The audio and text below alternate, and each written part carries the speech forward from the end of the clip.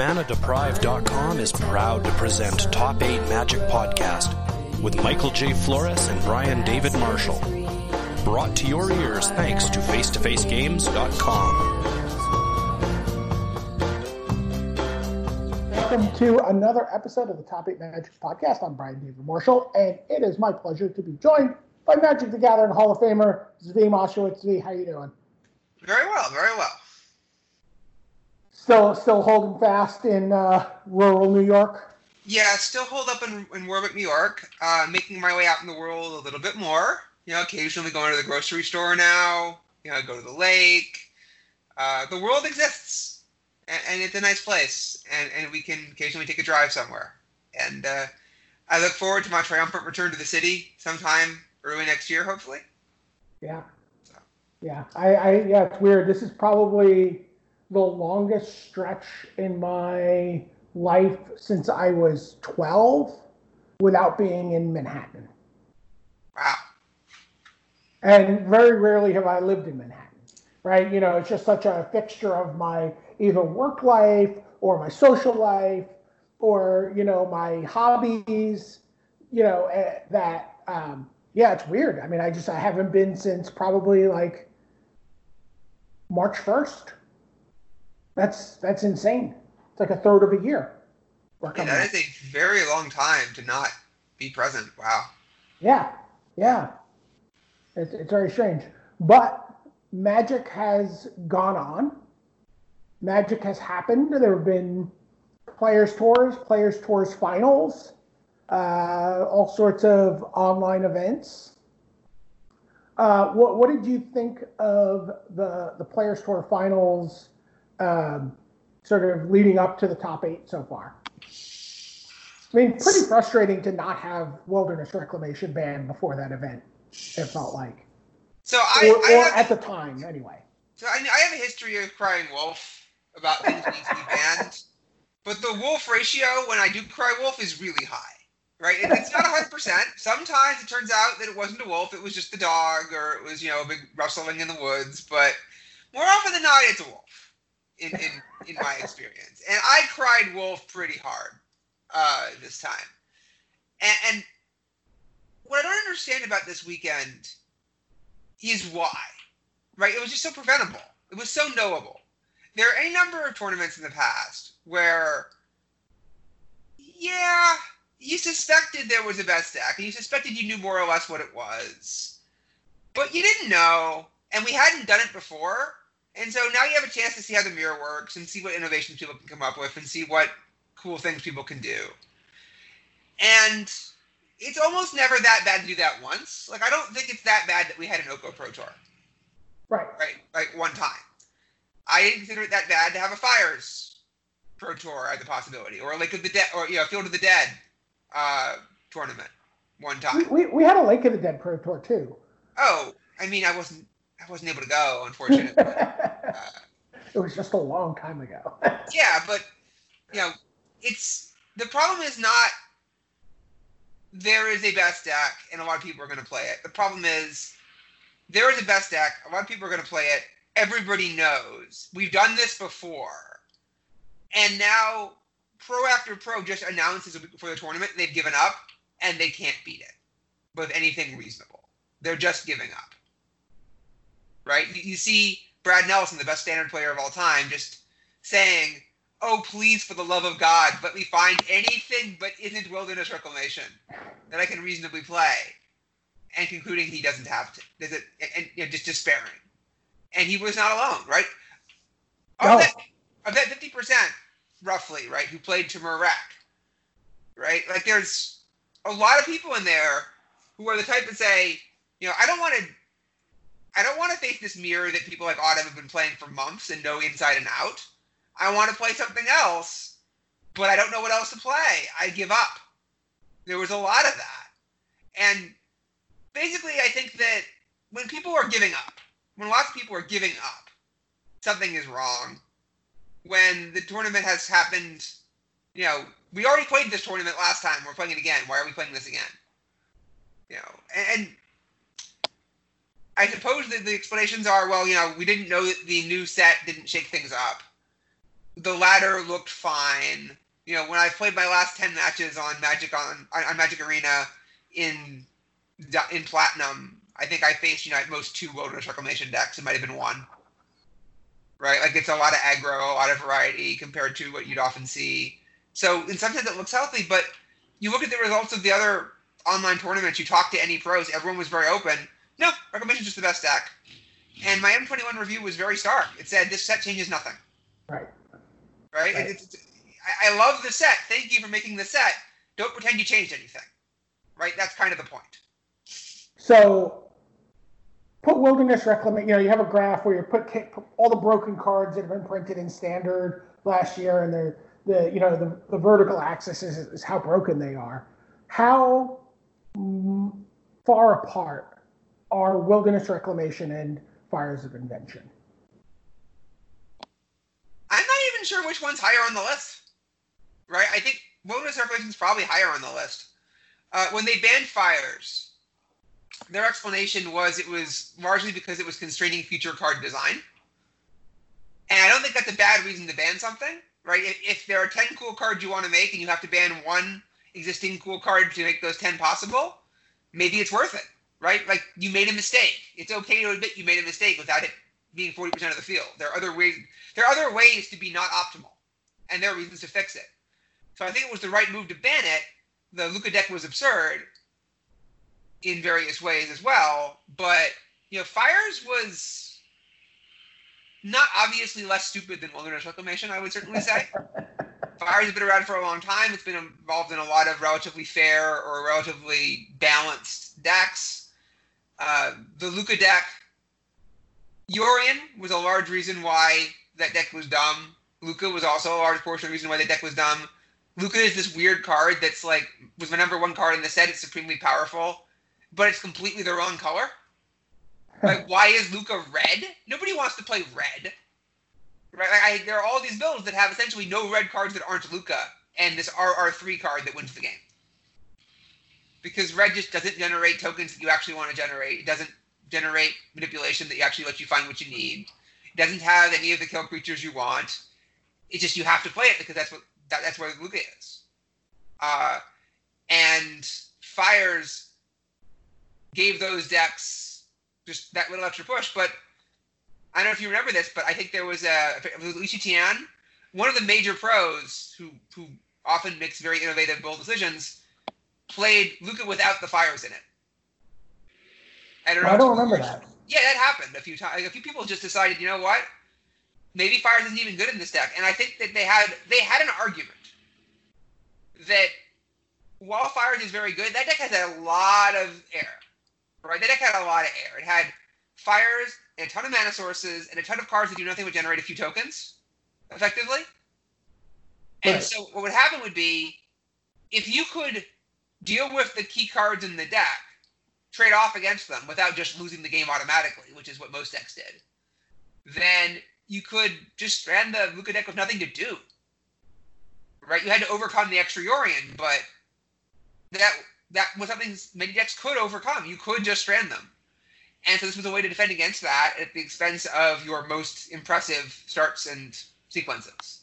Yeah. I want to, by the way, just going back to your wolf ratio thing, it's not like you were complaining about Wilderness Reclamation just recently. You called Wilderness Reclamation from preview season as being just a problem card. Yeah, it's one of those cases where you ask yourself, how good a wolf call was the wolf call when I said this card is stupid when I saw it on the spoiler list? Right? Because for a long time, it was part of decks that were highly overrated, in my opinion. I think Wilderness Reclamation spent a year, effectively, trapping players who really wanted it to be good into playing a bad deck over and over again. A deck that was actually tier 2. How does that phenomenon happen, right? Because we see this all the time, where there's cards that are obviously very powerful, but the synergy hasn't developed, or maybe some cards around them need to get banned, or who knows what happens. But it takes a year, and then suddenly that card is the most dominant card and the most oppressive card and the card that makes you want to not play Magic all of a sudden. So one of the things that really good deck builders have as their secret that people don't really understand is that they are secretly in the background spending half their time trying to make things happen that just don't want to happen. Where the cards just aren't there. And the reason this is good is because it teaches them what the tools that they have can do. What are the missing pieces? How close is this thing to working? And then they understand what would be necessary. Like, what makes these decks tick? How to exactly balance the 2-ofs, the 3-ofs, the little details, the mana bases. And these Reclamation players put in that year of taking this deck that should have been, by all rights, a 40% deck, and just tuning it to an inch of its life to get to 47. Right? It wasn't good enough.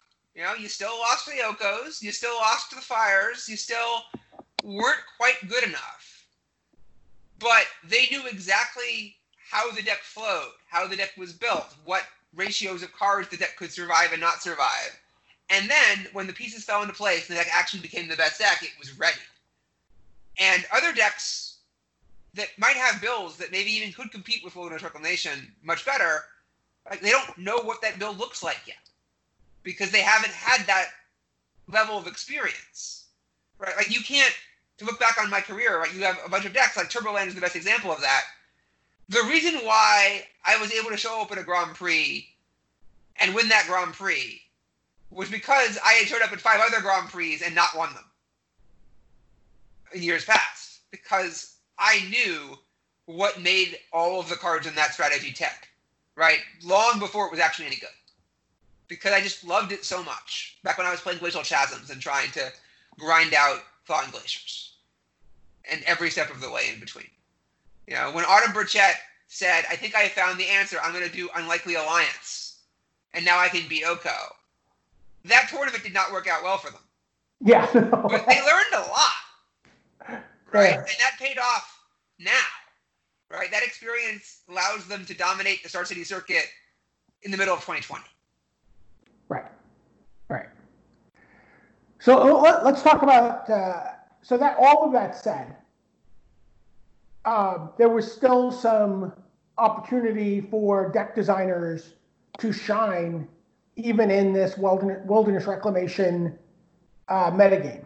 And I think that the deck that, a handful of people brought to the table, specifically the version that like Ben Weitz and Christoph Prinz are playing in the top 8 this coming weekend, is really kind of sweet given the constraints of, here's this broken card that maybe shouldn't be around. This is the 4-color Reclamation deck, that's basically like, oh, what's the best card against Reclamation? Teferi Time Raveler. All right, let's play that. There have been 4-color Reclamation builds around for a while. The mana looks atrocious, right? You have to play one of each of 4 basic lands. You have this double red, double blue spell at the heart of one half of your strategy. Right. And then suddenly you're trying to stick this white card on turn 3. And the Teferis don't really solve that many of your problems outside of the mirror necessarily, as far as I can tell.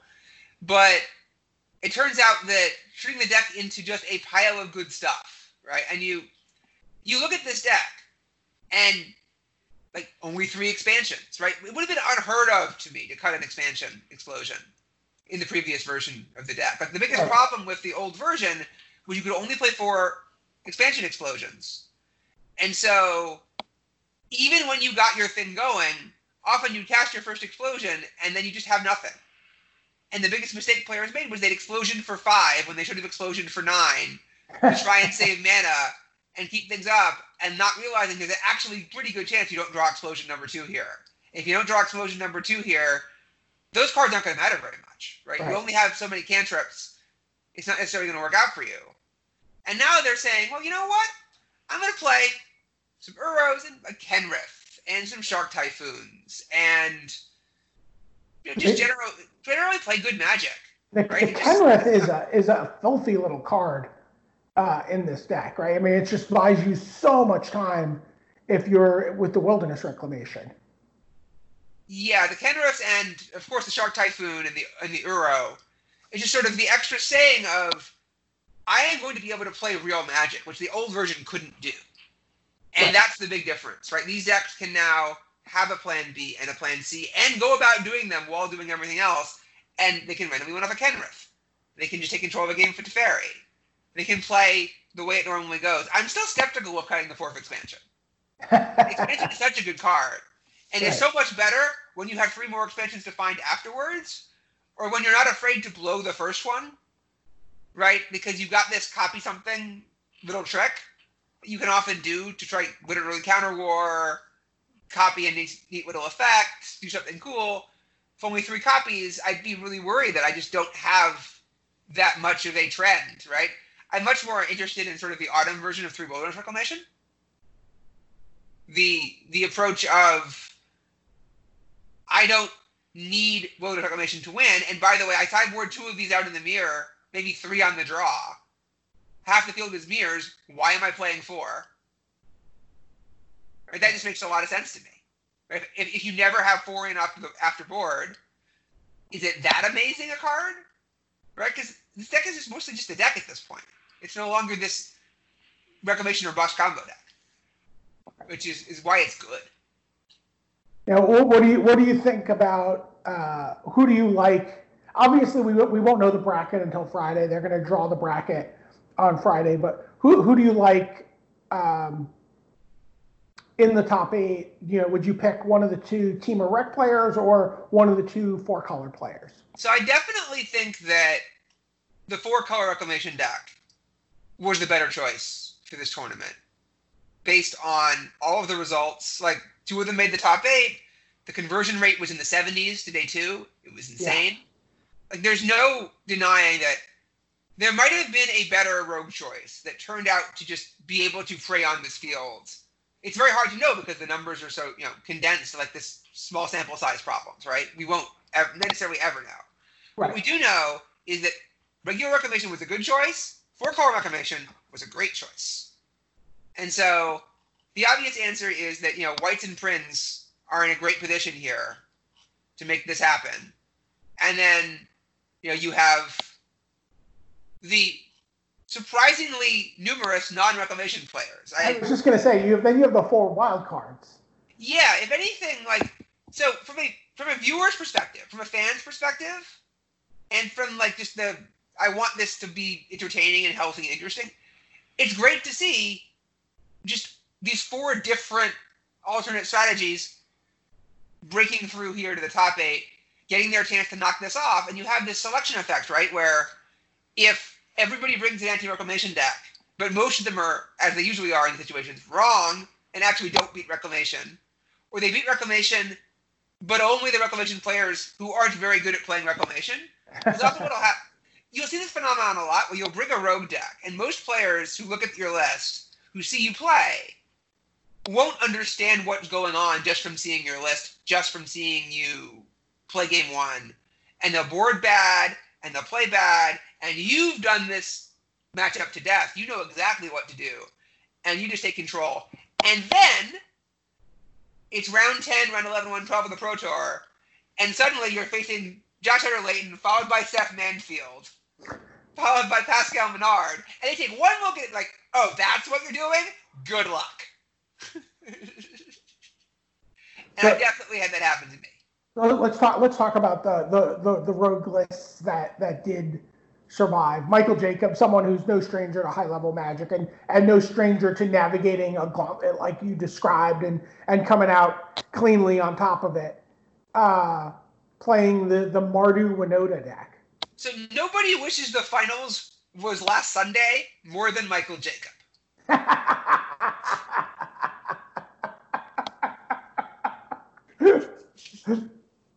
Okay.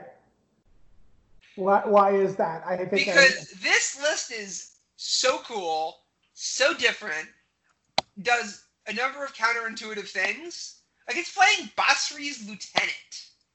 Playing Razaketh Reaver, everything. I have to deduct points from my review that Basri's Lieutenant is now a 4 of in a top 8 deck. Right? I did not see this coming. This list is full of 6s and 5s on the 1 to 10 scale. Right? Just cards you don't. cards that people thought were good, but turned out not to be good, cards that were never good, but are good in this specific situation. There's a lot going on here. There's also just random cards that don't seem like they belong, but are just like, here's a reasonable card I can play here. It does some things like, why not play a Tajik? What's the worst that could happen? It's kind of neat, right? Because it's cool. This deck is so cool. And if you're in the middle of a tournament and you've just spent the last 3 hours grinding Shark Typhoons and Wilderness Reclamations and Expansion Explosions and playing Counterspell Wars, and suddenly being attacked by Judiths and Selfless Saviors, your brain is just not prepared, has no idea what's happening. Right. And I'm guessing Michael got at least one win off of just the element of surprise, right? The rogueness of what he was doing. Quite possibly more, right?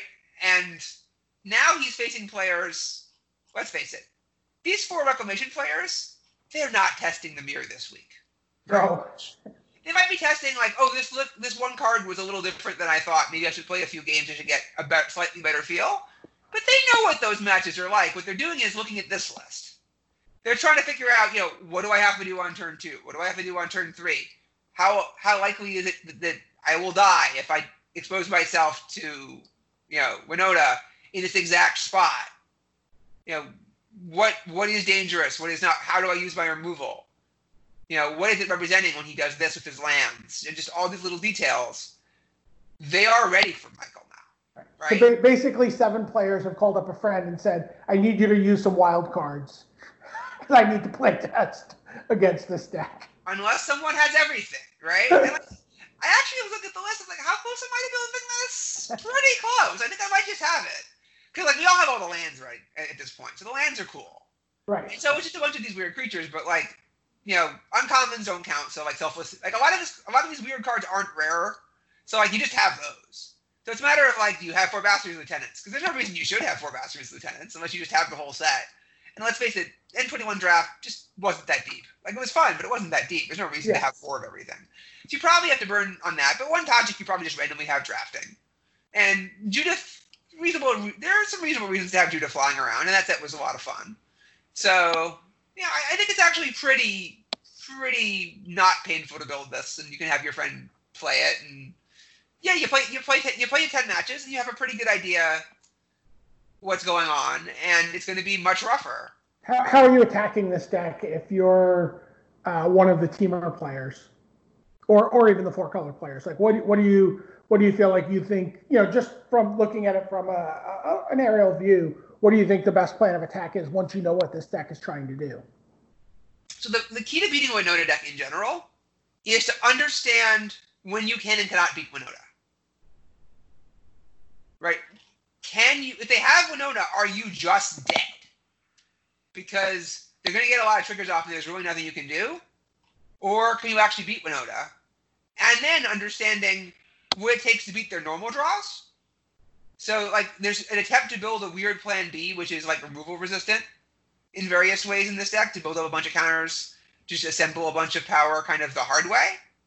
And to understand how much you can sacrifice to play around Winota without just losing to just a bunch of stuff.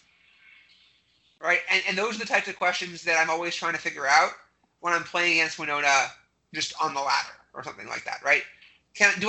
How often do I actually have to hold up this Ramthor to make sure I don't get got by Winota? Because I don't want to do that and lose to not Winota. That's a disaster. Right. Yeah. It's also just a question of how the hell is this guy sideboarding against me? Right? Do you have any idea? I don't know. I actually don't know which of these cards are coming in and out. Right? I don't pretend. I know it's not Devout Decree. I know it's not, I can narrow it down. There's a lot of really weird stuff in this list, right? And Legion Warboss is always a solid choice. Yeah. I'm curious why it's not main and why there's only 2 of them, right? Because Legion Warboss was always, to me, the star of Winota decks, right? Because they're playing a deck that it's in danger of just not doing anything, of just not having much going on, and you can just kill people with Legion Warboss / force them to move. You play Legion Warboss, they have to do something. Then you stick Winota.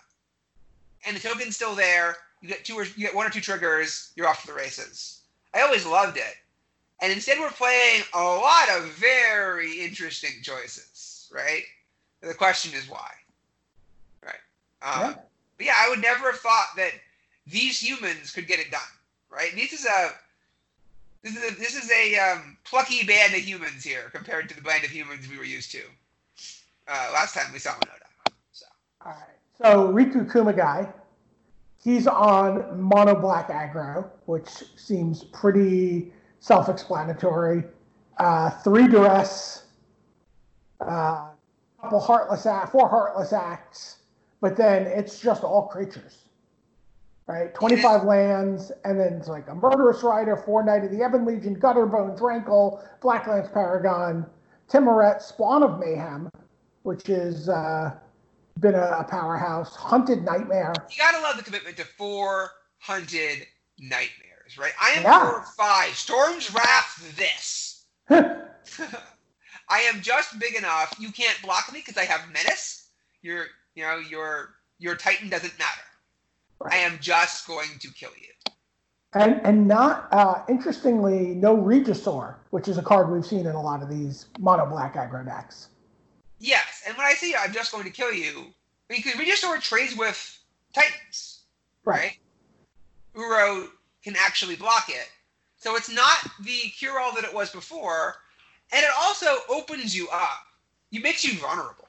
So when you play a Regisaur, right, now you're discarding a card every turn. They start using Brazen Borrower on it. They start chump blocking it with 1/1 Sharks. They just buy themselves a little time. You can be 2-3 cards in the hole really fast, and you just don't have anything, right? You just want to keep the stuff coming. So It's an interesting choice. I'm still pretty surprised it's not in the 75, but there are a lot of things this deck is trying to do. I'm also surprised by Grasp of Darkness as the plan for creatures. Like, I found, in my experience, Murderous Rider and actually Vampire of the Dire Moon to be, which he doesn't have, to be better at that. I mean, it's not going to be the most important thing in this top 8, shall we say, because there's only one. There isn't really another real aggro deck to play against. But I have a lot of very powerful black creatures in my deck already. What I need to do is just be very, very mana efficient at making sure I don't fall behind, and then I can pick off things and just be able to grind this out. And also, just Murderous Rider is an amazing Magic card. Yeah. But this list looks like it's got everything it needs for the purposes that it set out to accomplish.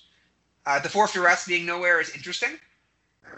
That definitely surprises me because the difference between 1 mana and 2 mana for this list seems pretty big.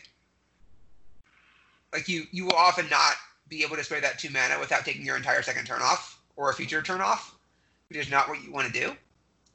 But yeah, no, you gotta love it.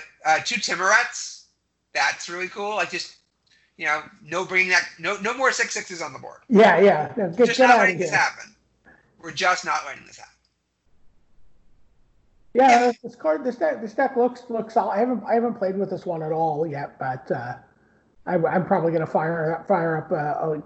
If I can get a black achievement on my arena dailies, I'll certainly have this one in the holster. Yeah, I've always thought that black was the natural thing to do if you just wanted to beat Reclamation, not white. Like there were some players more vocally who came in with mono white, but like you look at the mono white list, you see the mono deck play, and it's just, you ever remember like those old tournaments where it was vintage, but like half the field just didn't own the cards, and they were just playing a different format entirely, but trying to find out something that matched up well. So like, I have Gorilla Shamans, and you have Moxes. Let's see what happens. So it just felt like, I know what my target is, and I'm going to play these cards that are just, like we talked about the Mardu deck having a bunch of 6s and 7s in it. Maybe even some 5s. The white deck has like some 3s. Right? Like, and just, the white deck is atrocious. It has a lot of cards with 1 power. So it's kind of limited prayer. The black deck's playing good men. I mean, the black deck plays good Magic. It has very powerful creatures. It can legitimately just win a Slugfest. And I'm always into winning Slugfests when I'm playing these types of decks. So, yeah. you can legitimately do the control role in certain aggro matchups, stuff like that. So yeah, I like this list. I certainly hope he does well. We'll have to see. So that leaves 2 more lists. Now we come to... I'm a big Christopher Larson fan. I like watching Christopher play Magic. I like talking to Christopher. And he's the one Jund Sacrifice player in this top 8. And, this has been the deck that's just kind of been like in Wilderness Reclamation shadow a little bit throughout all of this wave of exhaustion over Standard. This might be the deck I'm more exhausted playing against than Wilderness Reclamation. Playing against Wilderness Reclamation, I always enjoy it. When I'm not just doing it every single time, and when I'm not in the major tournament, I'm not doing it every single time. So I think it's fine. There's a lot of interesting things going on. You can sort of math exactly what might happen to you, what exactly they're capable of. You can close off lines from them. It's very interesting. Playing against Jund Sacrifice, it often feels like, oh God, this again, and then you're 5 minutes later, it's your turn. And, other games are like, I can't believe I'm losing this stupid cat in this stupid oven again. Why am I wasting my life on this game? I need to quit. And, just start an online sales platform or something. I don't know. This is, why am I could be doing something else right now. The games are so bad as experiences if you've done it so many times. Like, it's cool the first 10 times, maybe. But yeah, no, we've seen this list. There's, as far as I can tell, absolutely nothing new here. It is the tried and true, right? Solemn Simulacrum is a recent addition. I will continue to shake my fist and say this card is not good. What are you doing? Right? All you've done is take your 48% deck and made it 47% by playing this bad card. And it's like, I understand you want to accelerate to Bolas the Citadel, but you're only playing 2 of them. And he's playing 3, actually. There's 1 on the board. There's 2 in the main, 1 on the board. Bolas the Citadel. I'm sorry, I thought you meant Solemn Simulacrum. No. There's 3 Solemn Simulacrums. I can't imagine. Can you imagine drawing 2 Solemn Simulacrums? Like, can you imagine they play Wilderness Reclamation on 4 mana, and you play Solemn Simulacrum? Right? So you go up 1 meta, and they go up 4, then 5, then 6. It's the 2/2. These days you can just ignore a 2/2. Like, play Migration Path if you want more mana. I don't know. It's definitely people play Solemn Simulacrum and sort of your heart just sinks in your chest because everything about your life just got worse. Like, just every single axis of this game just slowly tilts in their favor. But that's just not where you want to be these days, right? You want to just seize the moment. You want to go in there and get it. And I just don't think this card does the things that this deck doesn't do otherwise. So I just continue to be deeply skeptical, but the players keep playing it.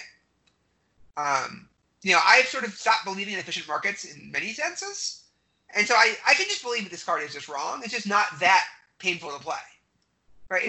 It's just slightly hurtful in my mind versus playing other cards instead. Like, if you had a 3rd Bolas the Citadel and a 3rd Corvallis and a Mana Source instead, maybe it's better. But who knows?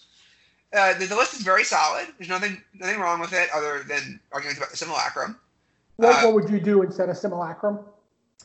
So we're aiming directly at Reclamation in this field. So I asked myself, like, how would I board against Reclamation? Let's just main those cards, right? Like, probably the 3rd Bolas. I mean, Bolas the Citadel, presumably you want. Put the 3rd one in. Probably need a Mana Source, given what we're trying to do at that point. So add 1 Mana Source of some kind. And then maybe just take a discard card out of the board or the Cinder Vines or something. I don't know. Like, it's hard to say. I have never gotten good at the deck. I've definitely played some versions of it, but I've never gotten good at the new version of the deck because I'm just so sick of it. And I decided pretty early I thought it was not actually as good as its competition, but it's very high variance, right? Like, some games you play this deck and it's just you're on cloud 9. You can't lose. You're 3 cards ahead by turn 3. Your opponents don't know what hit them. They just die, right? Like, you just trigger, please. And other games, you're like, wow, these cards are so clunky and slow when they don't come together. What am I even doing? And I just don't think it has it. But one of them still made it. It still wins matches. As I said, like, a 47% deck, will occasionally make the top 8. And how do you like the Jund matchup against Wreck? I don't think it's good. Right? Like everybody comes in thinking they're okay against him or Wreck. In general, they must be wrong. Yes. But also, this is a deck that everybody wanted to be good. They were playing a lot of it. If this deck was good against Timurak, it's good against aggro, right? Like, it would be pretty popular. Lots of players want it to be good. Lots of players want to be that player. It's fascinating to me how much of this. I mean, obviously that's always the case that the bracket determines things, but it's got to be a weird playtesting experience this week, not being able to know who your first round opponent's going to be and what your bracket's going to look like until the day before your tournament. Having this, I mean, obviously you only ever get a day to prepare, but it's just kind of like a weird sweat for a week. Yeah, it's this weird moment when like your preparations are going to become much more effective and efficient at this exact time. But that doesn't leave you enough time to do all the preparations you want. You have to budget. You have to think carefully. There's there's 6 different decks in this field. You're playing at most one of them. You have to figure out what your time needs to prioritize. Now, my suggested version of this system of unveiling the bracket is instead of roll at random, what they do is they just call up the 1 seed and they say, "Who's your opponent?" And he lets them know. And then if 1 seed picks 2 seed, 3 seed would go next. Yeah, just the highest remaining seed just keeps picking until everyone's paired, and that's it. And the higher seeds can, in fact, use this 5-day period to know who they're preparing against and figure out who they want to face. And so, like, you prepare against the 1 seed if you think the 1 seed's going to want to face you, but that's your problem to figure out. Right? And then, it's certainly a very dramatic show when you get to like actually ask the players who they're going to pick or hold up a sign with who they're going to play or do something, right? That's like a very like prototypical esports moment, right? It feels like very dramatic. The taunting, right? Like, I can't believe you picked me. You're going to pay for this. Oh no, I was going to pick that guy. But the 1 seed took it first and I'm the 2 seed and then it's like, damn it. Yeah, there's so many cool things about it. Whereas picking at random is just, it's fine. Like, I guess what they don't want, I assume, is people just be jamming their quarterfinal for the entire week. Right. That's I think they wanted to preserve that sort of preparation window to some extent. Yeah. One of the things that's been frustrating for me about Modern Magic is that they've made it very difficult, effectively, because of how information travels and when information is released, to do useful preparations, except in a very narrow window before tournaments, right? Everything you do before the last week or two is going to be obsoleted. You still have to do enough of it that you're familiar with the cards and the strategies so that you're ready, right? The same way I talked about doing the background work. But, like, you really do have to just block off your life at that time, right? Oh, yeah. You used to be able to do the work in like a 2-month period of preparing for this tournament, and then you can do the first month and then be ready, and then just not do much the second month, and it was fine. And you can't do that anymore, and I really miss it, right? Like, it feels much better. Also, just you're not nervous anymore. You have plenty of time to get the cards, sit back, relax. So that leaves one last deck. Yeah, Raph Levy's Azorius control deck, Yorion Sky Nomad. Speaking of wolf ratios, obviously the companions have been spayed and neutered somewhat effectively, but we still have 2 of them, I think, in our top 8 here. Yeah, I mean, Jegantha, out of the decks that play Jegantha, out of Jacob's deck. Out of Jacob's deck, I think if you had a line, will Jegantha be put on the stack during the top 8? Yeah. I don't know which side is favorite. What do you think? Will it be put in? I think no. I would say no. Just because it's just right. It's not that likely that you even get that far out of the gate. Right. It's just so expensive to pay 3 and then 5 for what is mostly a 5/5 vanilla creature. Right. Right. Tapping for mana in this deck is not especially useful. So yeah, if there's nothing better to do, you do it, and it's not like it never wins you a game. Right. But yeah, the deck probably wouldn't change more than 1 or 2 cards if you just ban the companion mechanic. Right, it's a relatively free action for him to. Right, it's very different from Levy. Right, Levy's playing an 80 card deck. Right. Levy's also got 2 Yorions in the main. Levy loves the Yorion. And a 4th Yorion in the board. Oh no, that's the 3rd Yorion. That's the 3rd Yorion. That's the companion. The 2 Yorions in the sideboard would be like a pretty big show of strength. That would be pretty cool. And it's not obvious to me how many Yorions should be in the main. Like it's definitely at least 1. You know, the second one is aggressive. Maybe the 3rd. I don't know. This would certainly be 35 land. Would certainly be the most lands to ever win a Pro Tour, right? I don't think Jensen ever made Battle of Wills work. So yeah. Yeah. Got a top 8 at a Grand Prix, but that's different from winning. Yeah. No, I mean, like I'm saying, if Raph won this, it would be 35 lands is, I think, the clear winner for most lands in a deck. Obviously, it's an 80 card deck. And 80 cards, there's that too. Oh yeah, that as well. Finally, Michael LeConte will be trumped. Oh, that was so embarrassing. Like, just will forever be somewhat embarrassed. And then it's, anything can happen in one tournament, single limb. Yeah. It's anything can happen. A lot of bad players were at that tournament. So just playing the deck reasonably was so. I mean, Magic was a completely different animal at that point. It was just completely different. It was we didn't even have. There was no consensus best deck coming into Pro Tour 1. Yeah. And nobody, and like Necro came out of that tournament and became like the default best deck, but it was a surprise within the context of that tournament. To some people. Yeah. Said the person who was playing Necro that weekend. Yeah. Of course. But yeah. So I've played a bunch in Standard with this deck. Since they've been messing around, Levy's been messing around with it. I was looking for something to clear some quests / see what I could do in Standard. There's not much Reclamation on the ladder, and I didn't really want to play Reclamation. But that's good. This list, the way it's assembled, to me feels very intentionally soft to aggro.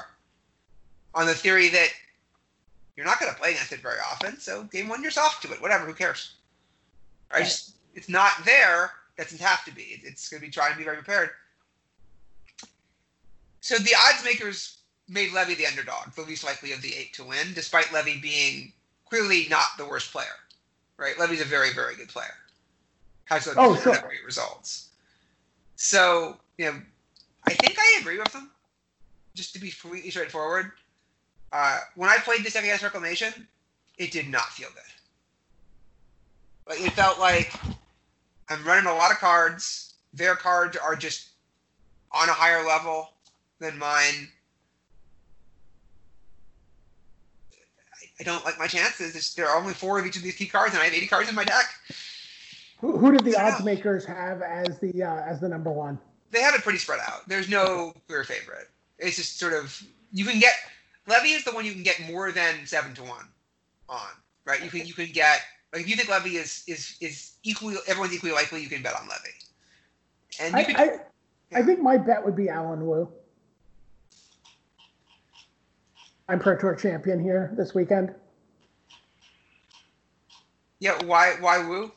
I feel like the 4-color rec deck has just a little less room wiggle room to have its bad draw, its clumsy land, its the sequencing to be off. This deck's just a little cleaner. I think this is the kind of deck that and the kind of like technical player that Alan Wu is, that he's just going to be able to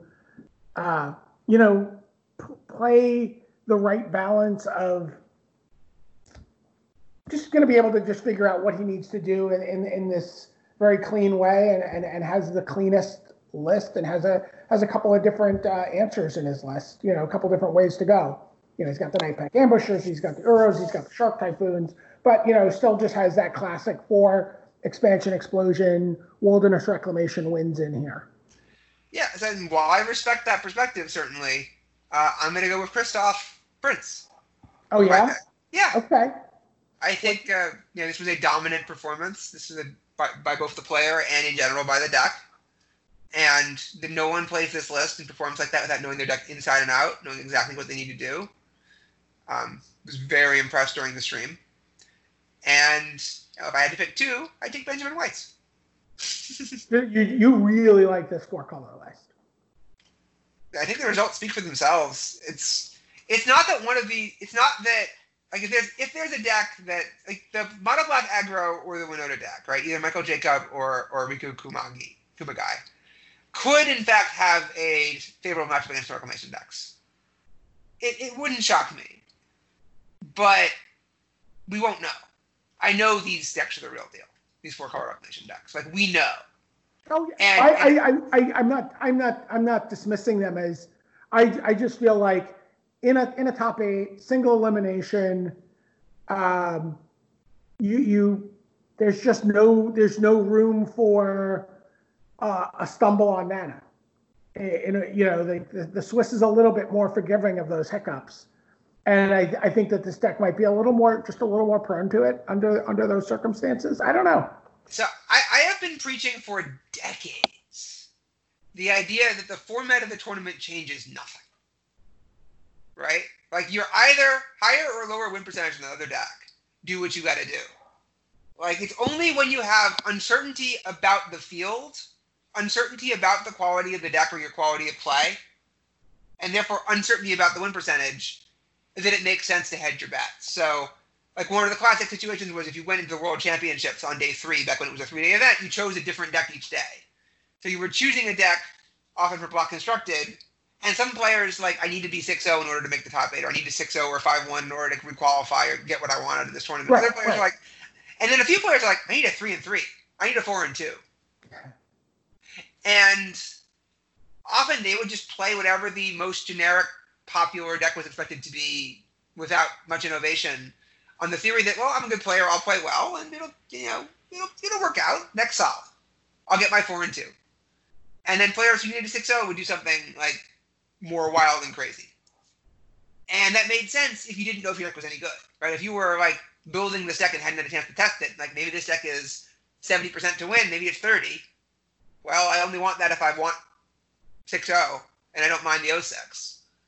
But if you know the format, you should do the same thing either way.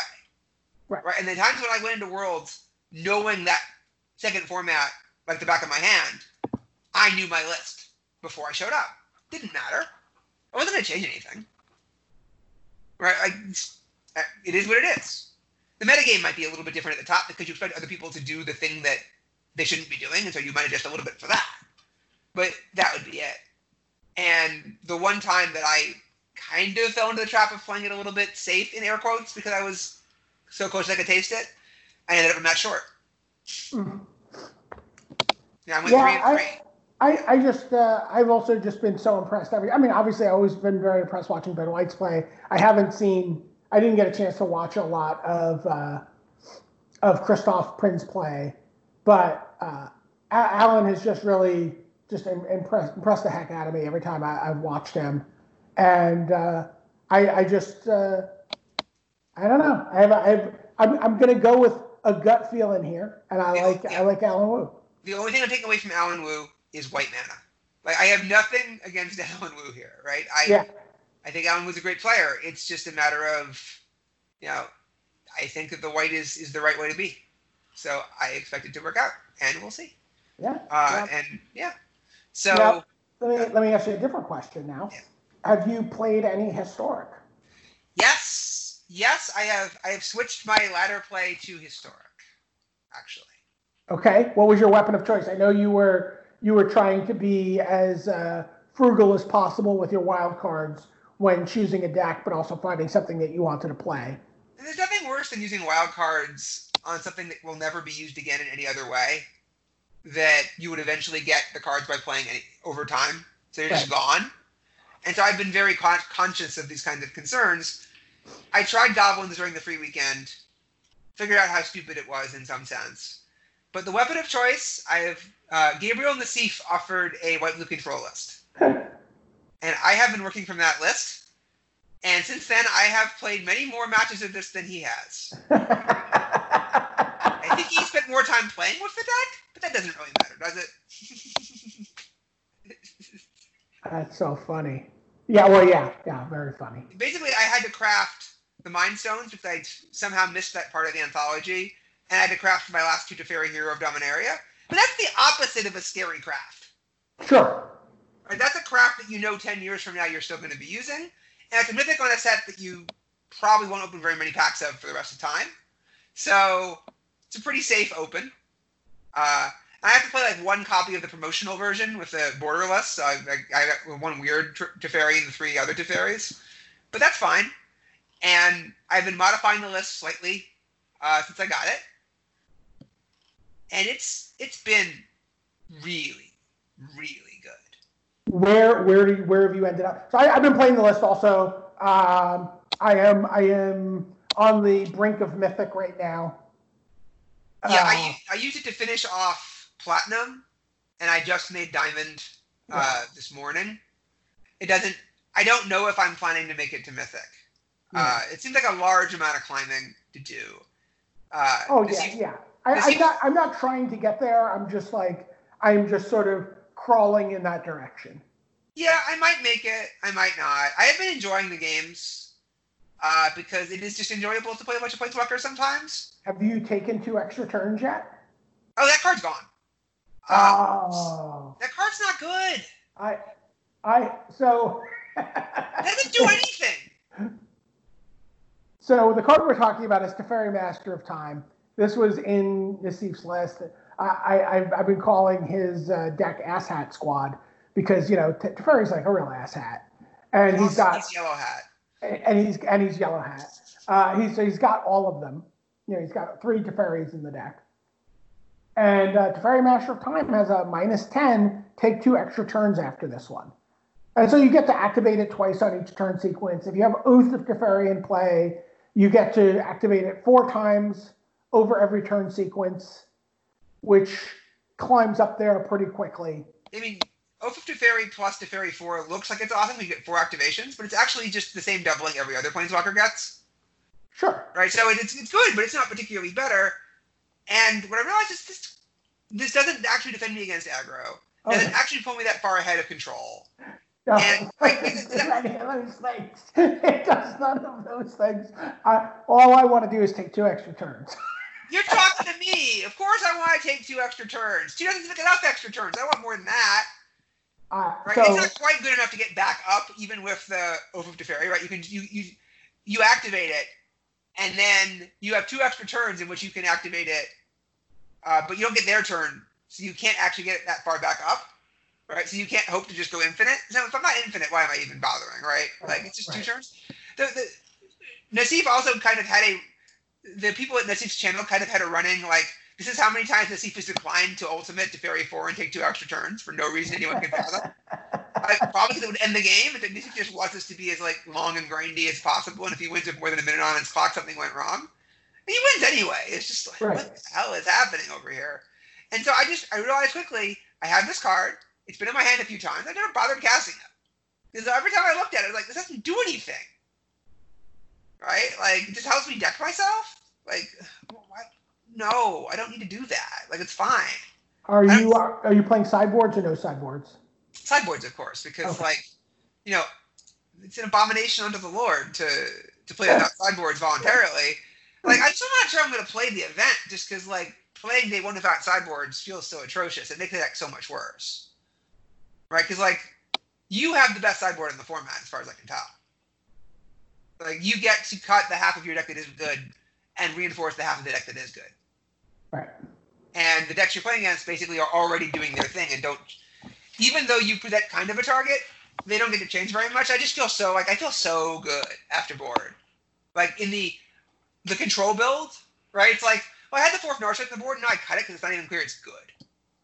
Right? Like, I mean, it's on the edge. Like, it's good, but I have to cut something good somewhere.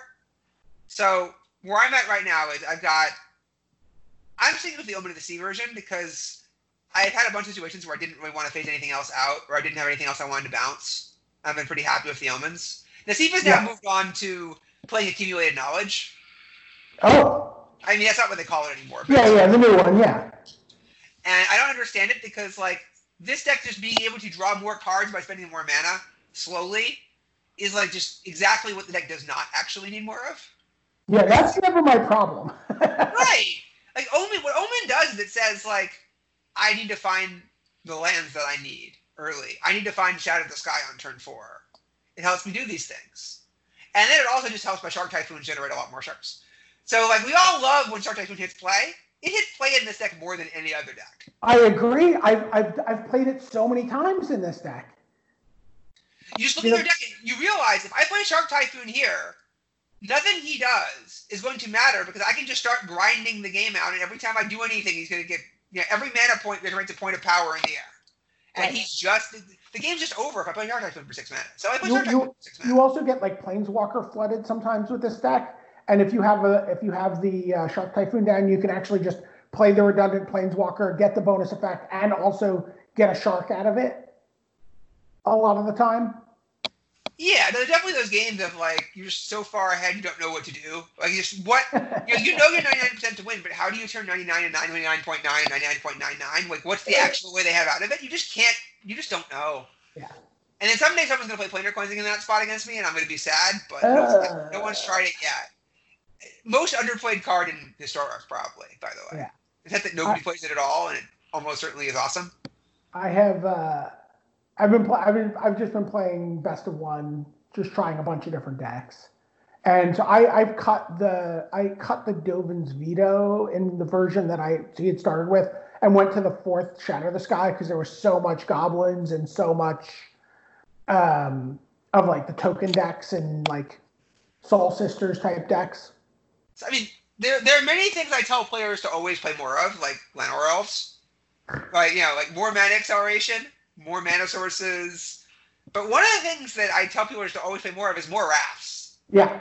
I never, ever, ever understand this. Well, I can get away with 2 Wraths in this deck. Or, I only really need 3 Wraths in this deck. And the 4th one in the sideboard doesn't really do much. I don't need it. Like, you are wrong. You are always wrong. If you have a card like Shadow of the Sky, and you do not have access to all 4 copies, you are insane. If you do not have main deck all 4 copies right now, I mean, you are being a very, very aggressive person. Yeah. I don't understand like playing an Essence Scatter over the 4 Shadow of the Sky. Like it just doesn't make sense to me at all. Right. So I'm playing all 4 Shadow of the Skies in best of 3 in the main because, and guess what's sitting in the sideboard? 2 copies of Time Wipe. Oh, okay. So more, yeah. You're taking it. You're playing more, but Time Wipe is you can't do anything. It's just 5 mana, kill all creatures. Okay. No creature you put into play will be anything but a token. You will never get anything back that will do anything once you remove it. Right. Like, it will do nothing. But it's 5 mana Wrath. And you only have 2 colors. This is your next best Wrath. I think. I can check. It's possible. Oh, actually, that's a good point. Should this be Cleansing Nova? Yeah, it should just be Cleansing Nova. Cleansing Nova is just better. Right? It's not blue, so they can't Mystical Dispute it. And you might destroy all artifacts and enchantments one day. You never know. You might use a weird deck. So yeah, that's an upgrade. Should be Cleansing Nova. But like, it absolutely should be, it's weird because like my brain is almost like, no, play the blue card for Force of Will. Like, no. You don't have that. It's fine. But, so yeah, no, my list at this point is 1 Scatter, 2 Omen of the Sea, 1 Veto, 4 Mindstone, 3 Disputes, 3 Narsets, 4 Teferis, 4 Shatters, 2 Elspeth Conquers Death, 2 Oath of Teferi, 4 Teferi 5, 4 Shark Typhoon, and for the mana, I've cut the Blue Castle. Okay. And I think I'm going to go with the 4 Frogrin Triome instead. It's out of the 5th island. I'm not sure which. So one of the things that Nassif did in that list was, when we were looking at the list originally, he had the Triomes over in the Temple of Enlightenment. Yeah, and it seems non-intuitive at first, but boy, the Triomes have been awesome. All the like the Glacial Fortresses come into play untapped with them. Your castles come into play untapped with them. Just the fact that they're really true Tri-lands. I'm phenomenal. a believer. I've been converted. Yeah. Yeah, but I've also just like I realized I hadn't activated Castle of Antris once. I have not. I have broken many people's hearts with the White Castle. Oh no, I like the White Castle. I kind of want to. If the White Castle didn't have an awkward number of planes, I'd be looking at playing a second one. Right. But I don't think I want to cut a blue source, and I need to have 4 Fields of Ruin in my deck, so I think I'm stuck with 1 Castle Ardenvale. But yeah, I also probably actually I think the second Fabled Passage just be the 4 Frogman Triome, right? Like I hate Fabled Passage in that deck. Yeah, it's just kind of awkward. It is kind of awkward. I love the Field of Ruins. They've been fantastic. You have to have them. There's the actual like Field of the Dead out there. Like you just have to kill Field of the Dead, and you occasionally have to kill the Red Castle as well. Yeah, and you also sometimes just have to like. There's a couple times where I had to put an Eldrazi 2 cards down and then shuffle it away. Oh yeah, the 4 shuffle thing is awesome. With the Teferi 5s, I have definitely like I rediscovered that in the middle of the game. It's like, wait, oh yeah, this is the thing I remember now. Yeah, but no, this deck has a lot of play. And then my sideboard right now, I mean, sideboard is where things diverge a bit more. I have 3 Grafdigger's Cages up from 1. I think that card is I managed to lose a match to Cats and Ovens when I had complete control of the game. I just couldn't actually pick up the combo, and the deck has no life gain in it. And I was like, this is not happening again. But also, there's a pretty good Luka deck, right? I met a deck that like uses that and Polymorph effect, just like create a Behemoth into play.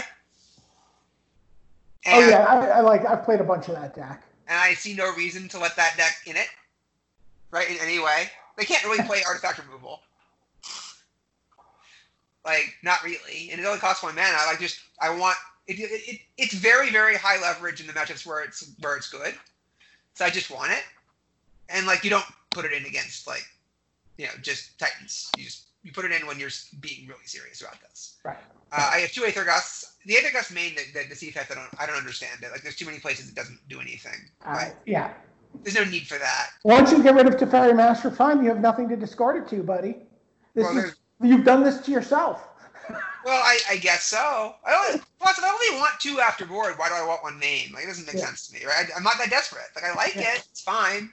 I have 2 Essence Scatters, because I really want to make sure to reinforce having things to do on turn 2 against creatures. I have 1 Search for Escanta. That's replacing the 4th Narset at this point. It costs 2 mana instead of 3, and I want more mana. I want more. Also just drawing Narset into Narset, having too many Narsets has like definitely been annoying. Like just having to worry about too many Narsets. Like just this card is awkward. I can't back it up with counterspell because double blue, that kind of thing. Share your list with me.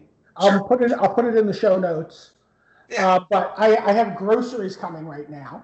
So one of the other things that has evolved in this new era is I don't leave the house for food. So I've got some coming. But this has been Top 8 Magic. Zvi Mowshowitz, the Hall of Famer. Thank you so much, as always, for joining me. And we will hopefully talk to you in a shorter span of time than it's been since our last one. Thanks so much for listening. Talk to you all soon. All right. Bye.